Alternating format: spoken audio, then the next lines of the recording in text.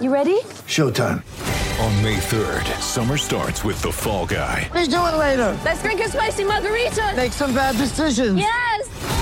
Audiences are falling in love with the most entertaining film of the year. Fall Guy. Fall Guy? Fall guy. That's what the poster said. See Ryan Gosling and Emily Blunt in the movie critics say exists to make you happy. Trying to make it out? Nope. Because I don't either. It's not what I'm into right now. What are you into? Talking. Yeah. The Fall Guy. Only in theaters May 3rd. Rated PG-13. Get ready for the greatest roast of all time. The Roast of Tom Brady. A Netflix live event happening May 5th.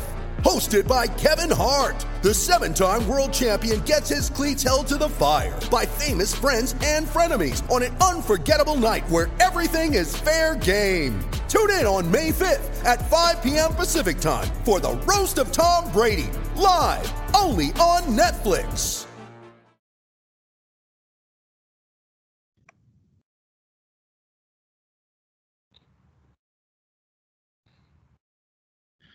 Welcome back, everybody, to the Wine and Gold Talk podcast. I'm Hayden Grove, and joining us again after a week away is Chris Fedor, our Cavaliers beat reporter. We want to thank Melanie Schmois, who came on last week and talked a little bit about mental health and NBA athletes, and it was definitely an insightful conversation for sure for me. We hope you enjoyed it as well. Chris, I guess we can talk about that for a little bit, but first and foremost, Yeah. the Cavaliers are playing basketball again. I know. Isn't it great? They're playing preseason basketball again. It's hard to believe. We're about a week away. I think a week from today is the opener for the Cavaliers. So 8 days. 8 days 8 away. days. Sorry, 8 days. I'm bad at math. I'm really That's bad okay. at math. But Nobody said there was going to be math, right? yeah, nobody said there was going to be math in this assignment, so I apologize. But okay, 8 days away, the Cavaliers are back in the swing of things, and man, what a start for the Cavaliers. We're going to get into this. Cavaliers win 2 in a row at home against the Indiana Pacers, and you've been around, which has been different. It has been different, but it's giving a sense of normalcy, even though it's not normal inside the arena, and the way that we're interacting with players and coaches in these times is not normal either. The Cavs have done as good as they can do given the circumstances that surround this preseason when it comes to making these guys available, still giving us access so that we can take fans inside this team the same way that we usually do. And it's just great that basketball is back. That's the bottom line. I mean, there are going to be hurdles throughout the course of this season, Hayden, and the NBA has to figure out what it's going to do when a player tests positive for COVID at this point in time. They're leaving it all up to the player and the agent to disclose whether or not he wants to admit being positive. So I think there are certain protocols that they're going to have to deal with that they didn't have to deal with inside the bubble, right? Because they didn't have any positive COVID tests once they got into the Disney bubble.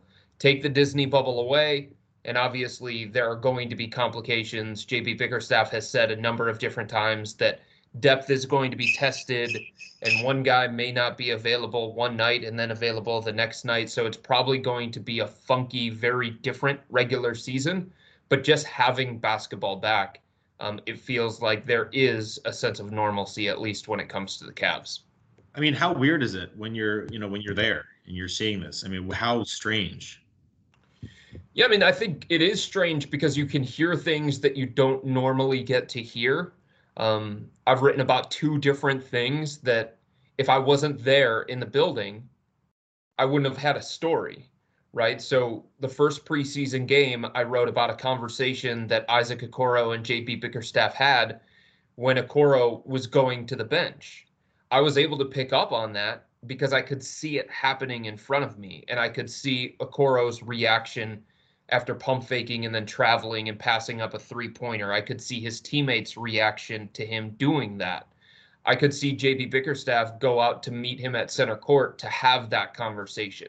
And because I saw that, I was able to ask Isaac about it, right? I was able to ask JB Bickerstaff about it. If I wasn't there inside the arena, I wouldn't have seen that. And my story angle would have been completely different after his first ever NBA game. And then if you look at last night's game, one of the things that I wrote about was Darius Garland yelling at himself. I heard that.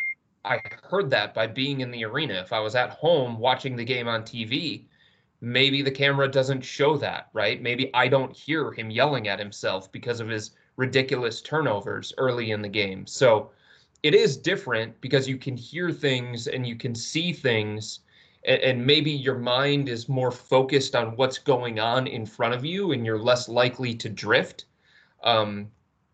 And you pay more attention because there isn't a whole bunch of stuff going on around you with the fans and chants and music and all those different things. But I think still being there inside the arena is very, very beneficial from a coverage standpoint, which is why, my plan right now, Hayden, for this year is to travel to every road game that I'm going to be allowed to travel to, based on what the opposing team allows in terms of media coverage. So that's interesting you bring that up, because we were just talking about that the New York Knicks will not be allowing media. Yeah. So you will not be there, which is always a good trip to New York. But again, New York is kind of a very different animal right now because it's mostly closed. So how are you? I mean, I've been covering Browns games from home. I've been covering all kinds of things from home, so I get it. But how are you going to approach that? You don't have now. It's kind of the opposite end of the spectrum, where you're covering the Cavs from a much less of an advantage, being at home and not getting to hear some of the things that you were hearing at Rocket Mortgage Fieldhouse. Yeah, I mean, I think, Hayden, for games like that, and look, I was on the phone all day yesterday with United. Shout out to United for working with me on canceling at the last minute, basically, after I'd already checked in for my flight. And shout out to Marriott for working with me when it came to canceling my reservation. I think both of those were very understanding of the situation that I was in, and I explained it to them. I was like, hey, look, I was coming to New York for a business trip. I'm a basketball writer. I was supposed to be there for Cavs Knicks, and the Knicks literally said, you're not allowed to come. We're not allowing media in for the first preseason games because of the spike in COVID cases. Wow. So everybody was understanding yesterday, but I think because I can't be there, Hayden, I think my stories, I don't know this for sure, but I think my stories are going to be more background related as opposed to game related. I just think it's hard to make the kinds of observations that I'm used to making while watching it on TV. Like, I think my mind is probably going to drift a little bit. I'm probably going to get distracted watching the game from home. So what I've done over the last couple of days is compile a lot of background information for story angles that I expect to dive into over the next week and a half.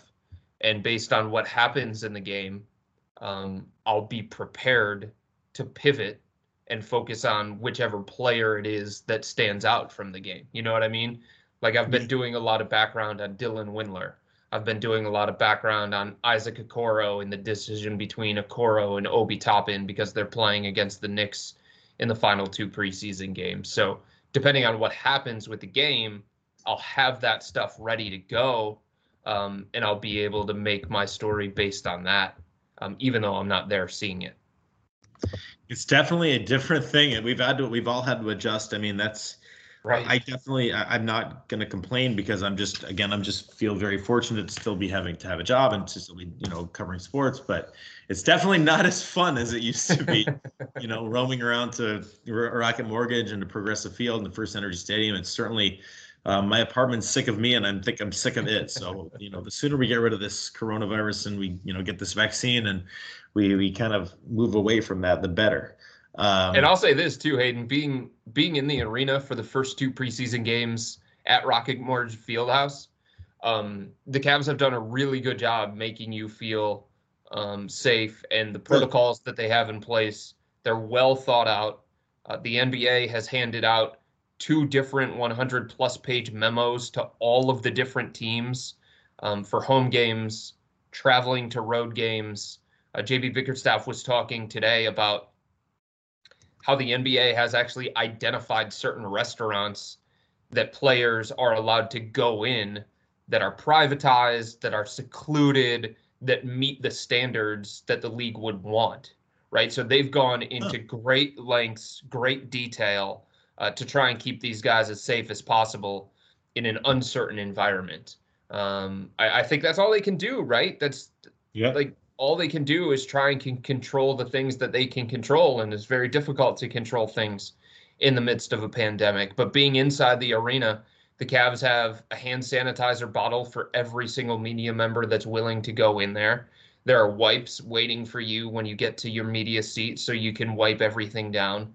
They give you a bagged dinner so that is not something that you bring into the arena yourself, and then who knows what could happen from there.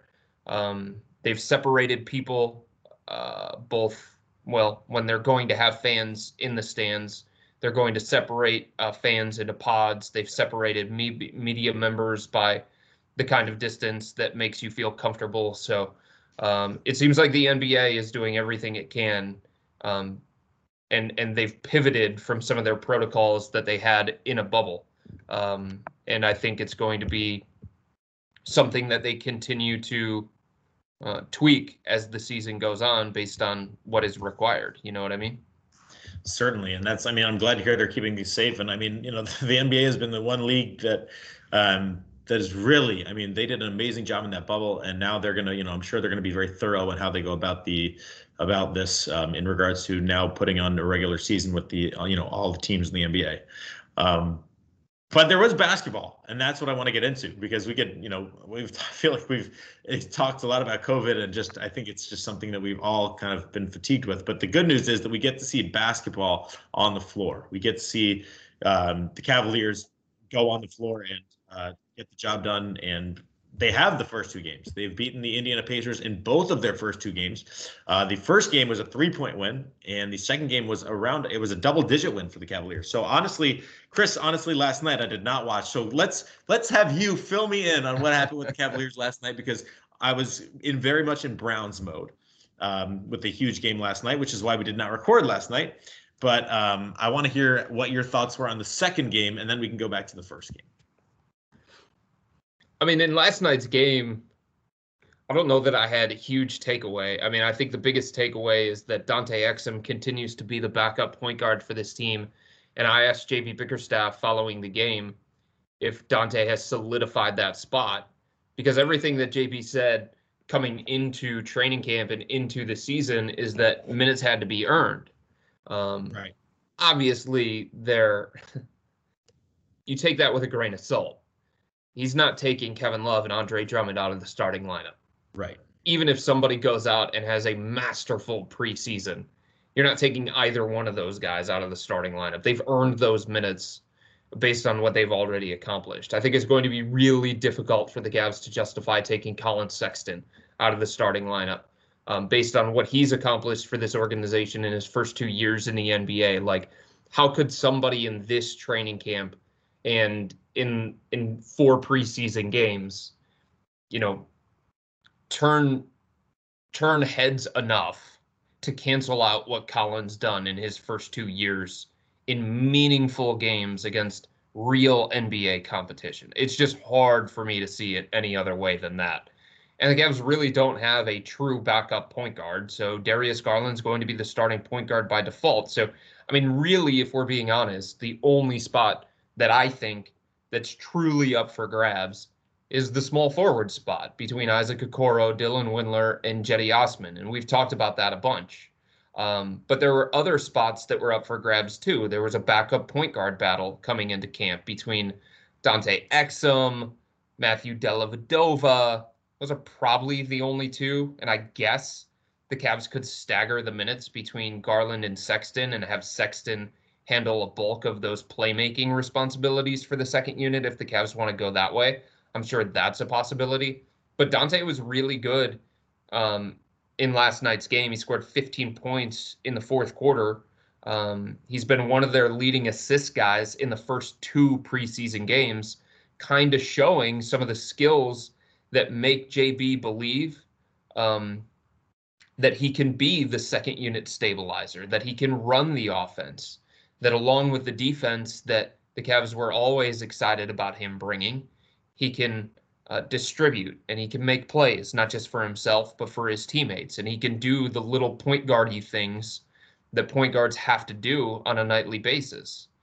So I think that is one of the biggest takeaways from last night's game, is that through the first 2 preseason games and what JB Bickerstaff has seen from Dante Exum in camp, he is now the backup point guard, and he has taken that spot that was pretty open coming into training camp. I know the plus-minus stat can sometimes be misleading. Yes, especially in the preseason. Especially in the preseason, but he is a plus 33. Yes. Right. On Monday night, which is impressive. But again, it's a very misleading stat. But I think 7 for 11 field. Say it again. The other thing from last night's game is JB Bickerstaff was able to dabble with different lineups and combinations and rotations. I think the lineup that they finished with, Dante was saying that it hadn't played together at all in training camp. But JB wants to see what works, what doesn't work. And the only way you're going to get those answers is by actually throwing those guys out there together and seeing it. I mean, you could sit there and you could say, yeah, I want to play this lineup and I think it looks good on paper, but you don't know until you actually play those 3 guys together, or those 2 guys together, or those 5 guys together. So JB has spent the first 2 games of this preseason just experimenting with different things.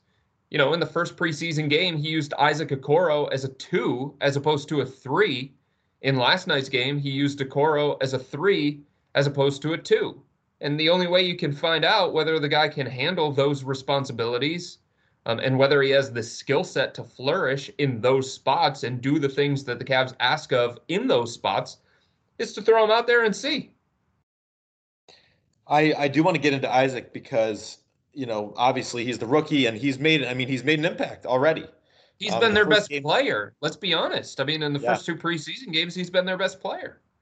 And, you know, that's not something that you necessarily expect out of a rookie, but it is preseason. So what are your takeaways from what you've seen from Isaac Okoro? I mean, yesterday he had 15 points on 4 or 7 from the field, 3 rebounds and 4 assists.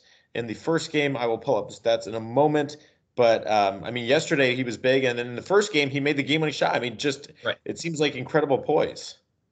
And he scored 16 of 18 points in the fourth quarter. Not only did he make the game-winning shot, but he had the game-winning stop. I think this is the best way that I can phrase it. And I have to qualify this because, as you know, Hayden, as people that read Cleveland.com know, and as people that listen to this podcast know, I was a big Isaac Okoro fan coming into the draft. Yes, you were. To me, he was the pick for the Cavs the minute that they fell to number 5 in the draft lottery. And I stayed with it. Of all the guys that they could have picked at number 5, I thought he was the best combination of talent and fit. Now, the Cavs saw it the same way, so I'm coming at the Isaac Okoro conversation from there. I liked him from the very beginning. In saying that, I think he's been better than even the Cavs could have imagined in these first 2 games. Like, look, this was hard for this kid. He got drafted on November 18th. He didn't get to Cleveland until 2 days later, and he had less than 2 weeks to get settled before his first ever training camp. He didn't have summer league. He didn't have time to integrate with his team. He didn't have off-season workouts at the practice facility to work with the coaching staff the way that most rookies do. The things that most rookies get in a normal off-season, he had none of it. None of it. On top of that, Hayden, he was 19 years old coming into a new city with new coaches, with new teammates. He didn't even have a puffy coat when he got to Cleveland. He had these dinky little coats because he came from the Atlanta area.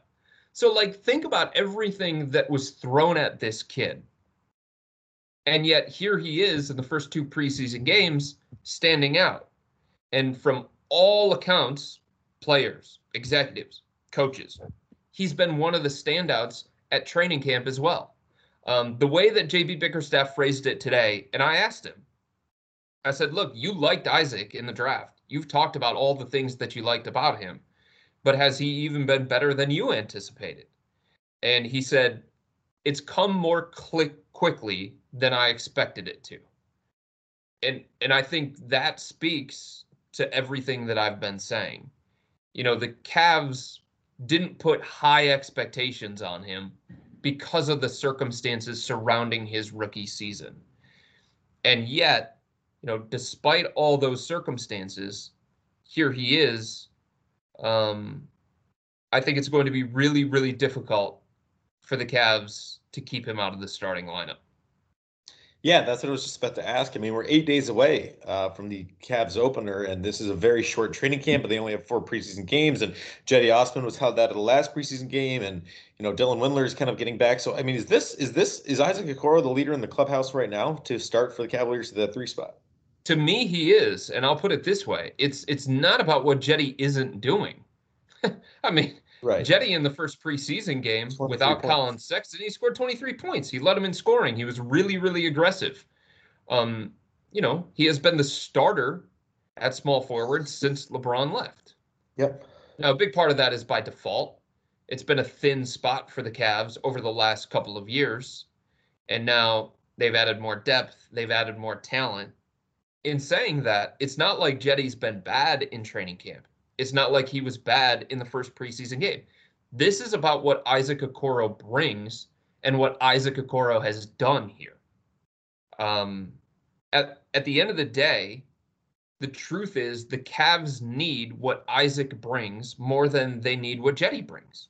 Bottom line, they need that defensive intensity. They need that versatility. They need those winning characteristics. You can't watch the Cavs, no matter what lineup is out there, as long as Isaac Okoro is in it, he's going to make things happen in a positive way. That's what you've seen. You've noticed him. And sometimes it's little things, right? Like last night in the second preseason game, Hayden, Darius Garland was out there at the top of the key, and he was dancing around with Malcolm Brogdon. And he went between the legs, behind the back, and he got the ball ripped away from him. Mm-hmm. So Brogdon goes the other way with some of his teammates. And who comes down to single-handedly stop a transition attack? Isaac Okoro. He forced 2 misses, and then the play was finally cleaned up by Sabonis for Indiana. But last year, when we were watching the Cavs, that's a layup. That's an easy, uncontested layup. And Isaac is making things tougher for the opponent. He's shutting down driving lanes. He's in the right spots. He's challenging shots at the rim. He's moving well without the basketball. And so many people wondered about whether he could knock down shots. He's drilling shots. He went 3 straight quarters from the 4th quarter in the first preseason game through the first half of the second preseason game without missing a shot. And this is a guy who was not supposed to be able to shoot. And it seems like he's in great shape. He's built like a brick house, and yep. Seems like he's in great shape and is ready to roll. I mean, there doesn't seem to be any limitations there. It's just there's nobody like him on this roster. Right. Nobody has that defensive first mentality. No one has the ability to guard 1 through 4 effectively. Nobody brings the winning characteristics that he does. And I just think it's going to be too tough for the Cavs, despite Jetty being really good in the first preseason game, and despite him, taking a different approach to this training camp about being more aggressive and getting more people involved. It's just going to be too tough for the Cavs to keep him out of the starting lineup. It's going to be really, really tough for JP Bickerstaff to take him off the court at different moments throughout the game. Like, this is a guy who I think the Cavs are going to give 30 to 35 minutes to in his rookie season, because he's going to earn that level of playing time. That's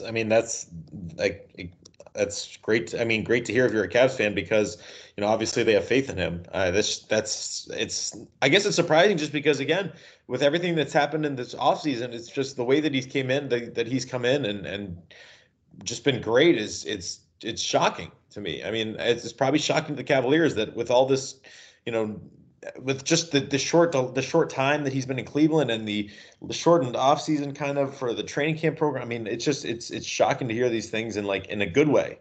Yep. Cavaliers have kind of been, Colin Sexton maybe took a while, and maybe Darius Garland's taking a while, but if Isaac Okoro can go from the start, that will really, really, really, really help this team. And he's really, really smart, and he picks up on things quick. And I just think if you're the Cavs, based on what you've seen already, you feel like nothing is going to be too big for him. You know, the argument against starting him from the very beginning, and we talked about this, is that he wouldn't be as ready. He doesn't have the experience that Jetty does. Right. Jetty's played in the NBA before. He's played against that level of competition before. He has a better understanding of what the Cavs want to do offensively and defensively because he was with JB for those 11 games last season. And he was with the Cavs in the mini bubble when they were doing those kinds of things. Isaac doesn't have that on his side, but he closes the gap, I feel like, with his ability to pick things up quickly. It was funny because in the first training camp practice, we asked JB what stood out most about Isaac. And everybody talks about the defense, right? And some people have been saying since he was drafted, hey, look, he's a better than expected offensive player. You're going to be surprised by what he can do offensively.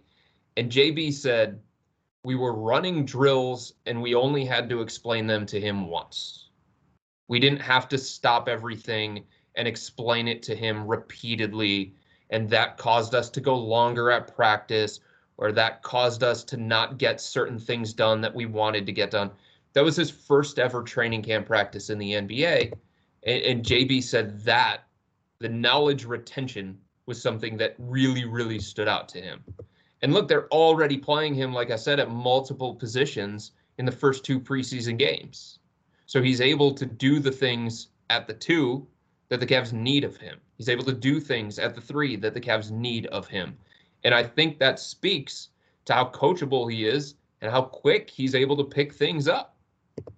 And if he can do those kinds of things, that makes up for Jetty Osman's experience edge in many ways. Not in every way, but in many ways. Absolutely.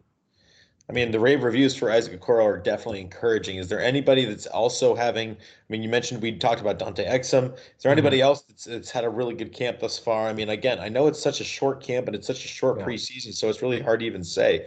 But is there anybody that they're, you know, that's kind of turning heads thus far? I mean, it looks like Andre Drummond had a productive day yesterday. Yep. How's he doing? From everything I'm told, Andre Drummond has been dominant in training camp. Yep. Now, look, we need some perspective on that, of course, That's right? kind of where I was going with that. Yeah. First, he's a 2-time All-Star center, so that should be the case. He's that kind of player. He has that kind of talent. I think SI.com put him in their top 100 players in all of the NBA. On top of that, JaVale McGee got here to Cleveland Friday. He practiced today really for the first time. Like, he's gone through some shoot-arounds and walkthroughs, but today he practiced really for the first time. So before JaVale got here, the only other centers on the roster, technically, were Thon Maker. Drummond's going to dominate him physically. We know that. Marquise Bolden, Drummond's going to dominate him physically. He's probably going to end up with a Canton charge after getting a camp invite. So there's just nobody that the Cavs had early on in training camp that could physically match up with Drummond. And to his credit, he dominated the way that he needed to dominate. So he's somebody else that people are talking about. And Dylan Windler continues to do positive things. Hayden, if you remember last year, the Cavs were excited about Dylan. Players were excited about Dylan. Yes, they were. Remember that? Like, people inside the organization were telling me, look, by the halfway point of the season, he might take the job from Jetty Osman at small forward. So a lot of the reasons why the Cavs were excited about him, his ball movement, his cutting, his shooting ability, his length on defense, his activity on defense, we're starting to see a lot of those things in the first 2 preseason games. Now, look, he's got to shake off the rust. He's got to knock down shots. Those kinds of things, you know, from a shot-making standpoint and from a space-the-floor standpoint, that's why Dylan's here in Cleveland. That's why he's here in the NBA. So he's got to start doing those things better, and it's going to take time. You know, This is a guy who's just getting his feet underneath him after season-ending surgery and not playing at all as a rookie. But, for a majority of the second preseason game, Hayden, he was leading the Cavs in assists until Dante Exum finished with a flurry in the fourth quarter. It's like those little things that Dillon brings to the table that are sometimes tough to quantify. That's why the Cavs were so excited, and I think we're seeing that a little bit here in the first two preseason games. I want to talk a little bit about the guys who are not on the floor for the Cavaliers, the guys who, obviously, I think we're just going to watch, and it's going to take time for us to figure out what these guys are, what they're going to, what Isaac Okoro, if he's going to continue to get these rare reviews, if he's going to take a step back, or if Dylan Windler, these things are going to take some time. And I think it's a little early to just completely judge, what a guy's doing at this point. But definitely want to talk about some of the guys who haven't been on the floor, namely Kevin Porter Jr. Yeah. Kevin Porter Jr. has not been with the team. As you mentioned, JaVale McGee is kind of getting his way back now. Kevin Love has a little bit of calf soreness or Achilles soreness. Yep. And Colin Sexton is dealing with what is escaping me? Minor ankle injury. Okay, so those, I'm not really super worried about Colin and Kevin. I think, those guys will be on the floor for the December 22nd. But what about what's going on with Kevin Porter Jr.? I mean, the latest that I know is basically what I wrote. I think it was at the end of last week. I can't even remember. It kind of runs together at this point in time. Yeah.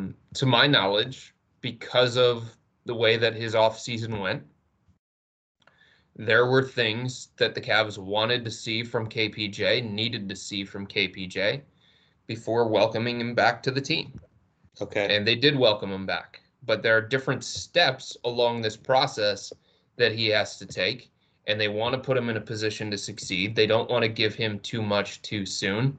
And they wanted him to be able to come back with a clean slate where a lot of the legal troubles or at least, the legal challenges that he was dealing with. Troubles might be a little bit too far.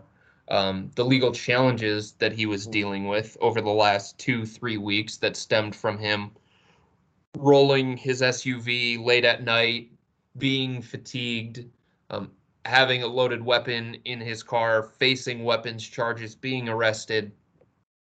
Like that kind of situation for somebody who came into the NBA with questions about maturity, decision-making, off-the-court concerns. Like for those things to pop up in his first off season, it wasn't good. Now the Cavs stood behind him, and the Cavs believe in him, the person, and in the player, and they're trying to do everything they can to help him. But at the same time, like in many ways, that's a breach of trust, right? Absolutely. So he's got to earn that back from JB Bickerstaff and from the rest of the organization. And after somebody goes through that kind of off season, you can't just say, all right, everything's in the past. We're just going to welcome you back. We're going to throw you into the preseason game. We're going to act like nothing happened. They can't do that. There's no way that they can do that. Do you expect him to be back for for one of the preseason games, or will it be a regular season thing? I think in a perfect world, he does come back in one of these two final preseason games, gets that out of the way, and then is ready to go at the beginning of the season. Okay. But it's up to him and the decisions that he continues to make and what he shows to the organization, I would say. For both of the preseason games, he's been listed out for personal reasons. And I think we all understand that. I think we all know what those are. It seems like, for the most part, the legal challenges are behind him. The last I heard is that the weapons charge was going to be handled by a grand jury. So it's just, it's up to him to make better decisions and to earn back that trust of the organization, I'd say. Other guys that are not with the team currently are not playing or not going to New York: Larry Nance Jr. and Matthew Dellavedova. Larry Nance Jr. took a hit to the face from Sabonis the other night. So how is he doing? He's in concussion protocol, I'm told.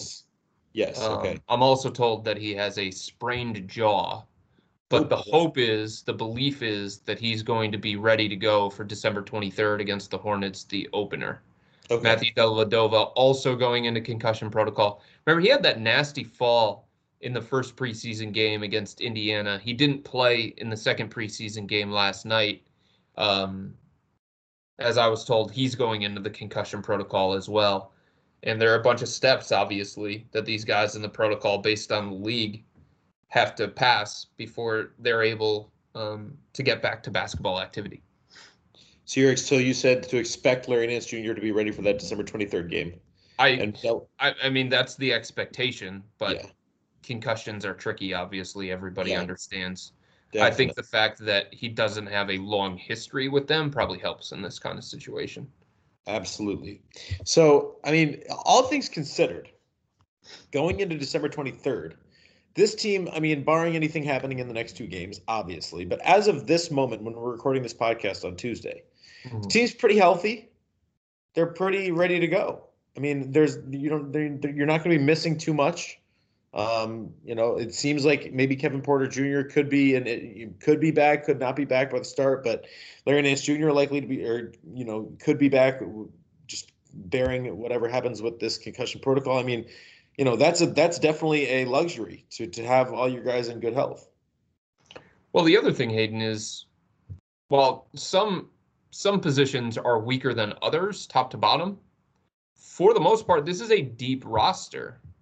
Yeah. 9 of the 11 top rotation players from last year's team are back. They added JaVale McGee, who belongs in somebody's rotation, including the Cavs. You can make an argument for Damian Dotson, who has started a bunch of games for the New York Knicks. He might be the odd man out at the very beginning of the season, and you can make an argument that he belongs in the rotation. So we've talked about this. They don't have the high level talent, and because of that, they're going to have a talent deficit, I guess is the way to put it, going into a lot of these games against a lot of different teams. But they have 10-11 NBA players, and you couldn't say that about the team last year. So depth is actually, I think, an asset this year. It's just they don't have that top level talent that usually makes the biggest difference when it comes to a win-loss record. But I mean, Matthew Dellavedova, at the end of last year, you saw what he was able to do, the kind of value that he brought to the table. Right. His numbers speak for themselves. He was one of the most impactful players that the Cavs had offensively and defensively. He's probably going to be out of the rotation coming into this year. He's going to have a hard time getting minutes for sure. Yeah. For sure. I mean, Dylan Windler might have a hard time getting consistent minutes. Yep. I mean, again, that's depth is a good problem to have. Yeah, sure. Have too much depth. And JB Bickerstaff said it, Hayden, at the beginning of training camp, hey, make my decisions difficult for me. That's what I want, because that means guys are competing and that means guys are playing well. He also said that he's most comfortable with 10. Does that also mean, I mean, maybe not a short leash, but a shorter leash for some of these guys? Say they do have a good training camp and then all of a sudden they start to struggle and, you have a guy that played really well in training camp but just didn't do enough. I mean, does that make things shorter? Does it make things a little different for Isaac Okoro? Does it make things different for some of these guys that are maybe just specifically for Isaac? I mean, will they have a kind of an eye on that leash if he does start the season as the starting 3? I guess. I feel like some of these spots can be moving targets throughout the course of the regular season. Sure. I think it's going to be a constant battle. I think it's going to be a constant set of experiments for JB. I don't know what's best for this team. Do you know what's best for this team? I don't know what their best 5-man lineup is. I don't know what their best 2-man lineup is. I can look at numbers from last year. They might not with the shortened preseason. And everything. They might not figure that out until a couple weeks in. That's what I'm saying. Yeah. So if I don't know that, I mean, yeah, they have more information than me because they have the numbers from the 11 games, and they have their own kinds of numbers that they look at that go deeper than what I can find on NBA stats and stuff like that. Yep. And they have all of this stuff that they're tracking at training camp and practice, and they're getting a look at that in a way that I'm not. But again, they're not going to have every single answer to every single question going into the opener on December 23rd. It's just not reality, especially with the kind of team that they have. So I do think some of these are going to be moving targets, and I do think the experimenting is going to continue throughout. And I think that's okay for the kind of situation that the Cavs are in. Absolutely. Chris, what are you going to be looking for in these next two preseason games before the 23rd? I mean, the Knicks both nights, Obi Toppin, obviously there's a story there, but what are you looking for from afar as the Cavaliers take on the New York Knicks? I mean, we mentioned some of these guys aren't going to be playing, so it gives an opportunity for other guys. I mean, what are your kind of viewpoints here? I don't even know for the next two preseason games, to be honest with you. Yeah. Really, I don't. Kind of see where it takes you. Obviously, they need to stop turning the ball over at such a high rate. Right. JB talked about that and said, we want to be an unselfish team. We want to make the extra pass. And according to him, according to Darius Garland, the starting point guard, part of that is they're trying to ingrain those habits, make those extra passes, maybe make passes that they didn't in the past. And because of that, it's probably going to take some time. And it's probably going to lead to turnovers. The way that JB said it is, hey, look, if you pass it more, there's more risk of a turnover. And I get that to a point, sure. But they have to be better when it comes to that. I still have no idea what to make of this defense, to be honest with you. Yep. I have no idea if they can be a good defense. So I guess for me, Hayden, it's more, they've talked about how they're trying to overachieve. And they're talking about how they feel equipped to surprise people. And to me, I guess what I'm looking for is the variables that matter most in terms of their ability to overachieve and how real those are. Does that make sense? Yeah. And I don't think I'm going to get those answers in the final two preseason games against the Knicks. Yeah, I don't know if you're going to get a lot. I don't know if you're going to get a lot in the final two preseason games against the Knicks, to be completely honest with you. A lot of the things that I wanted to see with the Cavs this preseason, I feel like I'm seeing, or I have seen. Isaac Okoro, Dylan Windler, the super big lineup of Larry Nance Jr., Kevin Love, Andre Drummond, who's going to be the backup point guard. At this point, I feel like there are a lot of those answers, but beyond that, not a lot of that ties into the big picture success of this team for 2020, 2021, Absolutely. I definitely understand that. Real quick, because, we've had a good conversation here, but should we bring up Giannis for a second? Sure. Just because I think it's something that, we've seen a lot of trades happen. We've seen John Wall. We've seen Russell Westbrook. We've seen James Harden likely, trying to get traded somewhere. Giannis, a supermax 5-year, 228. Does that sound right? $228 million deal to stay in Milwaukee. And you know what? Being in Cleveland, I mean, we understand how the NBA works, but my goodness, a win for the Midwest, huh? Oh, huge for Milwaukee. Huge for the NBA, huge for small market teams. I love it. I'm excited about this. Yeah. And there were so many people that knew Giannis well, better than me, that kept saying, hey, look, this guy's just wired different. This guy cares about different kinds of things. If there's anybody to break the trend, it's Damian Lillard, it's Giannis, it's those kinds of guys. And I'm just thrilled that he was willing to do this, and he's rewarding the organization. And now the organization has some clarity from him, and they can figure out the next steps in terms of, and they've already started this offseason. They made the huge trade for Drew Holiday. They gave up a bunch of picks for him. Mm-hmm. But now they know which direction they have to go in, what kinds of moves they have to make. And they can start, rewarding his faith in them by continuing to allow him to compete for championships. Because based on everything we've seen of him, that's the only thing that matters to him. Do you think this starts a trend, or is this just kind of No. different? No, I think it's all about the individual person. Yeah. I think one thing that's interesting is Giannis didn't grow up in the AAU culture. That's true. That's true. He grew up in Greece, which is very different. And, Very different. So, I the think the same thing unfortunate could happen. I think the same thing could happen with Luka. Yeah. Right? I think Yep. he's wired a little bit different. Luka, I mean, I don't. Did you say? I saw somebody. I don't know. Maybe it was just a quote or something from somebody about LeBron or the best player in the NBA, basically saying that, well, LeBron's still the best player in the NBA, but watch out for that kid in Dallas. I mean, Well, they love him. I mean, I think a lot of people have said that Luka is probably the next. Kevin Love said it. Yeah. I don't remember if it was last year or the year before, but he was like, the next face of the NBA is in Dallas. It's Luka, and I get that. Yeah. Not yet. He's not there yet, but Right. I have no doubts that he's probably going to get there. He's so good. I suppose the bad thing for the Cavaliers, and I mean, as much as it is a win, I think Milwaukee is a win for the Midwest, for small markets, for all that with Giannis. But I mean, that's another 5 years of having arguably, again, one of the best players, if not the best player in the NBA. You could argue that, he won the MVP. So having him in the division, that's probably not something the Cavaliers are too excited to see. Right. And the 2022 pick that they're getting from Milwaukee is not going to be as valuable. Right.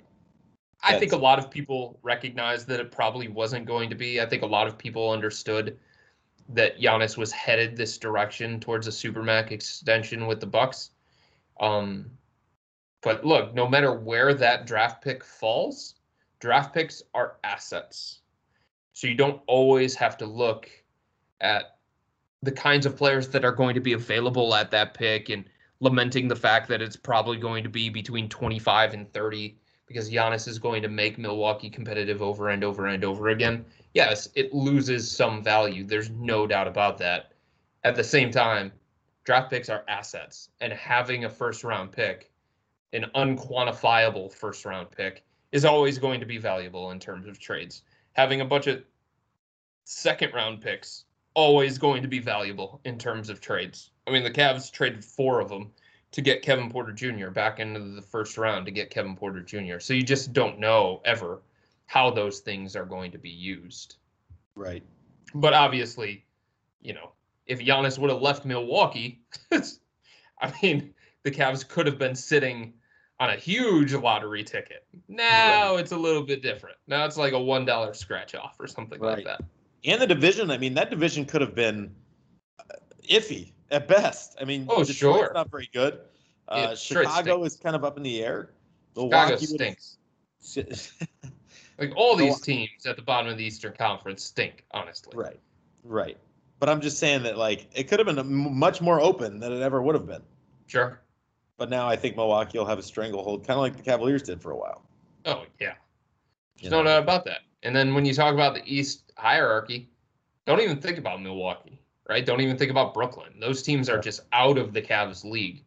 The teams that Cavs fans should be looking at, the teams that the Cavs organization, honestly, should be looking at as measuring stick type teams. Maybe not even the Wizards anymore now that they have Russell Westbrook. Right. But we're looking at New York, Detroit, Chicago, Atlanta. I still have questions about Atlanta. Maybe other people don't. Charlotte, those kinds of teams. The teams 10 through 15 in the Eastern Conference. Yep. You brought up the Nets, so I have to bring it up.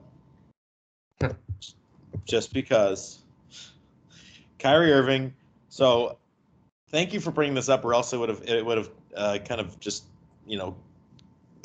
evaded my mind. But Kyrie Irving, makes his statement about I don't deal with pawns. Mm-hmm. Kevin Love responds saying that was disrespectful. Still love Kyrie. What did you make of that whole situation? What did you make of Kevin's comments? What did you make of Kyrie's comments? Kyrie's just different. I don't think there's any other way to put it. That's true. He is the most different player that I've ever been around in my entire life. He's not wired like all NBA players. He's very artsy. Yes. He's talked about that.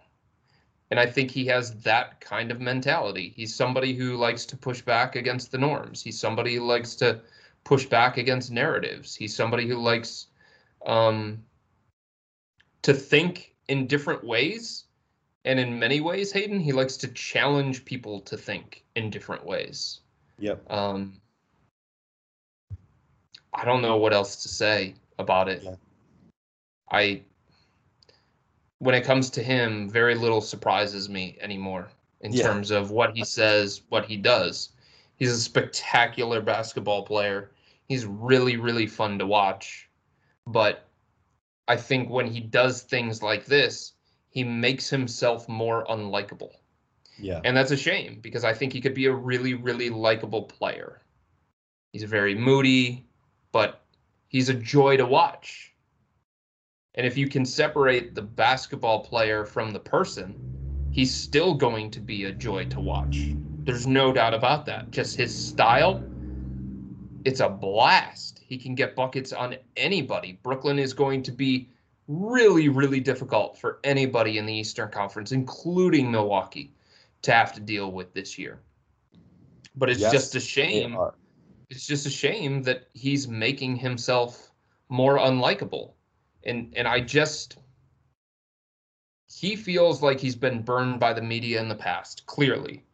Yep. And I just don't think he's understood the value that the media can have for him.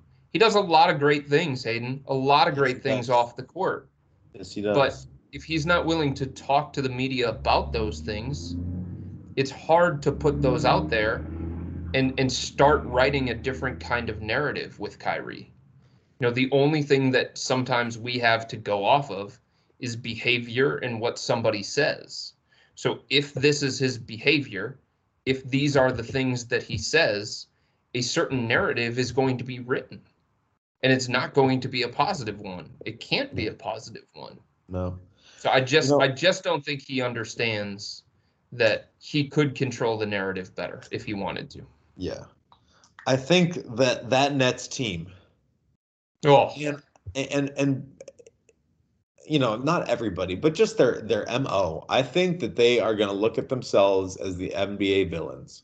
I think Durant's going to look at himself as the NBA villain. I think Kyrie Irving's going to look at himself as the NBA villain, and they're going to take on this like dark kind of, I don't even know what to call it, this mantra, this dark cloud and shroud that they're going to carry with them, kind of like LeBron did that first year after Miami, and it really didn't work out for LeBron in that year, and he kind of figured out that, hey, I'm not the villain. I don't like playing that role. I don't like being a villain. But I think Kyrie and Kevin could kind of handle it and could really make that team, like, I don't know about like a Bad Boys, because I don't think they play the same way, but they could really be a villainous and really, really good basketball team. I think Kyrie more so than KD. I don't think KD can handle the villain role. Really? Nope. He didn't. He did in Golden State, I thought. Not really. You thought he was a villain in Golden State? I think a lot of people lost a lot of respect for him when he went to Golden State. And I'm just talking about, I'm not talking about necessarily media or anything like that. I'm talking about fans for sure. I don't know. I'd have to give that more thought. I just think he's got too many rabbit ears. Yeah, he definitely does. That's very true too. That's actually part of Kyrie's problem. He cared so much about what people were saying about him, not just media members, but fans as well. And he always wanted to push back against that. Yeah. You're right. I forgot about Kevin Durant, the rabbit ears. He did have the burner accounts. Yes, exactly right. So he definitely cares, but I don't know. I really don't. I don't know. That's what I do know is that team's going to be fun to watch. That team's going to be fun to watch if they stay healthy. I don't know how Steve Nash is going to fare there. I don't know what's going to happen with that scenario, but it's going to be fun to watch. I will pretty much guarantee you that. Do you remember the Kyrie story from me? Which one? Okay, so I don't remember what year this was. There are a lot of Kyrie stories, Chris. Yes, there are. I don't remember exactly what year this was. It was It was early in the indoctrination of the Big Three. And it was one of my first years on the beat full time. Okay. And there was a game where Kyrie didn't play all that well. He didn't shoot it very well. Yeah. So he decides that he wants to go back out onto the court for a post-game shooting session. I remember this story, yes. Okay. And share. And everybody knew that he was out there working on something. We just didn't know exactly what. Was it the way that he was playing in the game that night? Was it how he had been playing over the past week? Was there something in terms of his mechanics that he was working through? You just never know, right?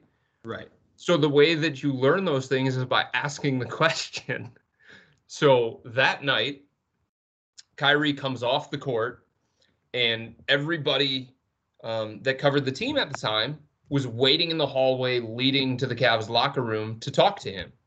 And he was gracious enough to stop, and he talked with all of us about that post-game shooting session and some of his struggles recently. And I'm pretty sure he wasn't shooting the ball all that well during a certain stretch. So everybody asked the normal questions, and then me being the pawn that I am, Kyrie's words, I decided to say, hey, so, obviously you're on the court working on something. Is there something mechanically that you're looking to do different? Are you trying to change anything in your shooting form? I felt like that was a fair question. Kyrie, on the other hand, did not. He turns to me and he says something along the lines of, I play, you watch. Okay? I play, you watch. Remember that. And I was just like, all right then. I'm not trying to break down your shot here. I'm not trying to play shot doctor. I'm trying to ask you if there's anything that you're doing different. And that was one of the most memorable moments that I had on the beat, was Kyrie essentially telling me, shut up, dude. Just let me keep playing basketball. I'm going to be great, and you're going to write your little story. I have a great Kyrie story, but I don't think cannot share it on the podcast. No? Why not? No, I could not share it on the podcast. We can talk about it after we record, but it's definitely a good story. It involves his first and only return to Rocket Mortgage Fieldhouse.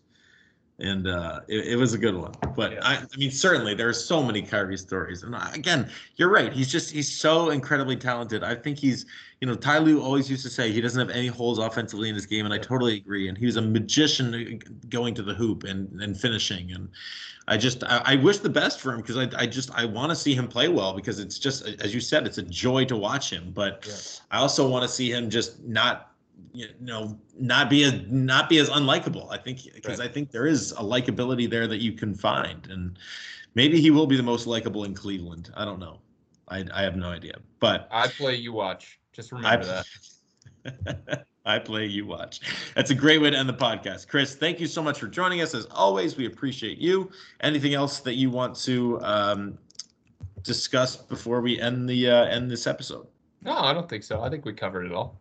All right, sounds good. So everybody, again, if you have not heard, you should sign up for Subtext. Subtext is Chris Fedor will send you text messages straight to your phone. He'll send you insight analysis from inside the Cavaliers, and he'll give you the best information that you can possibly find. So go sign up for Chris's Subtext. It will be on the bottom of this page where you are listening to this podcast. All you have to do is put in your number, $3.99 a month with a 14-day free trial. So if you want your Inside Cavaliers access and Inside Cavaliers analysis and information, again, sign up for Subtext.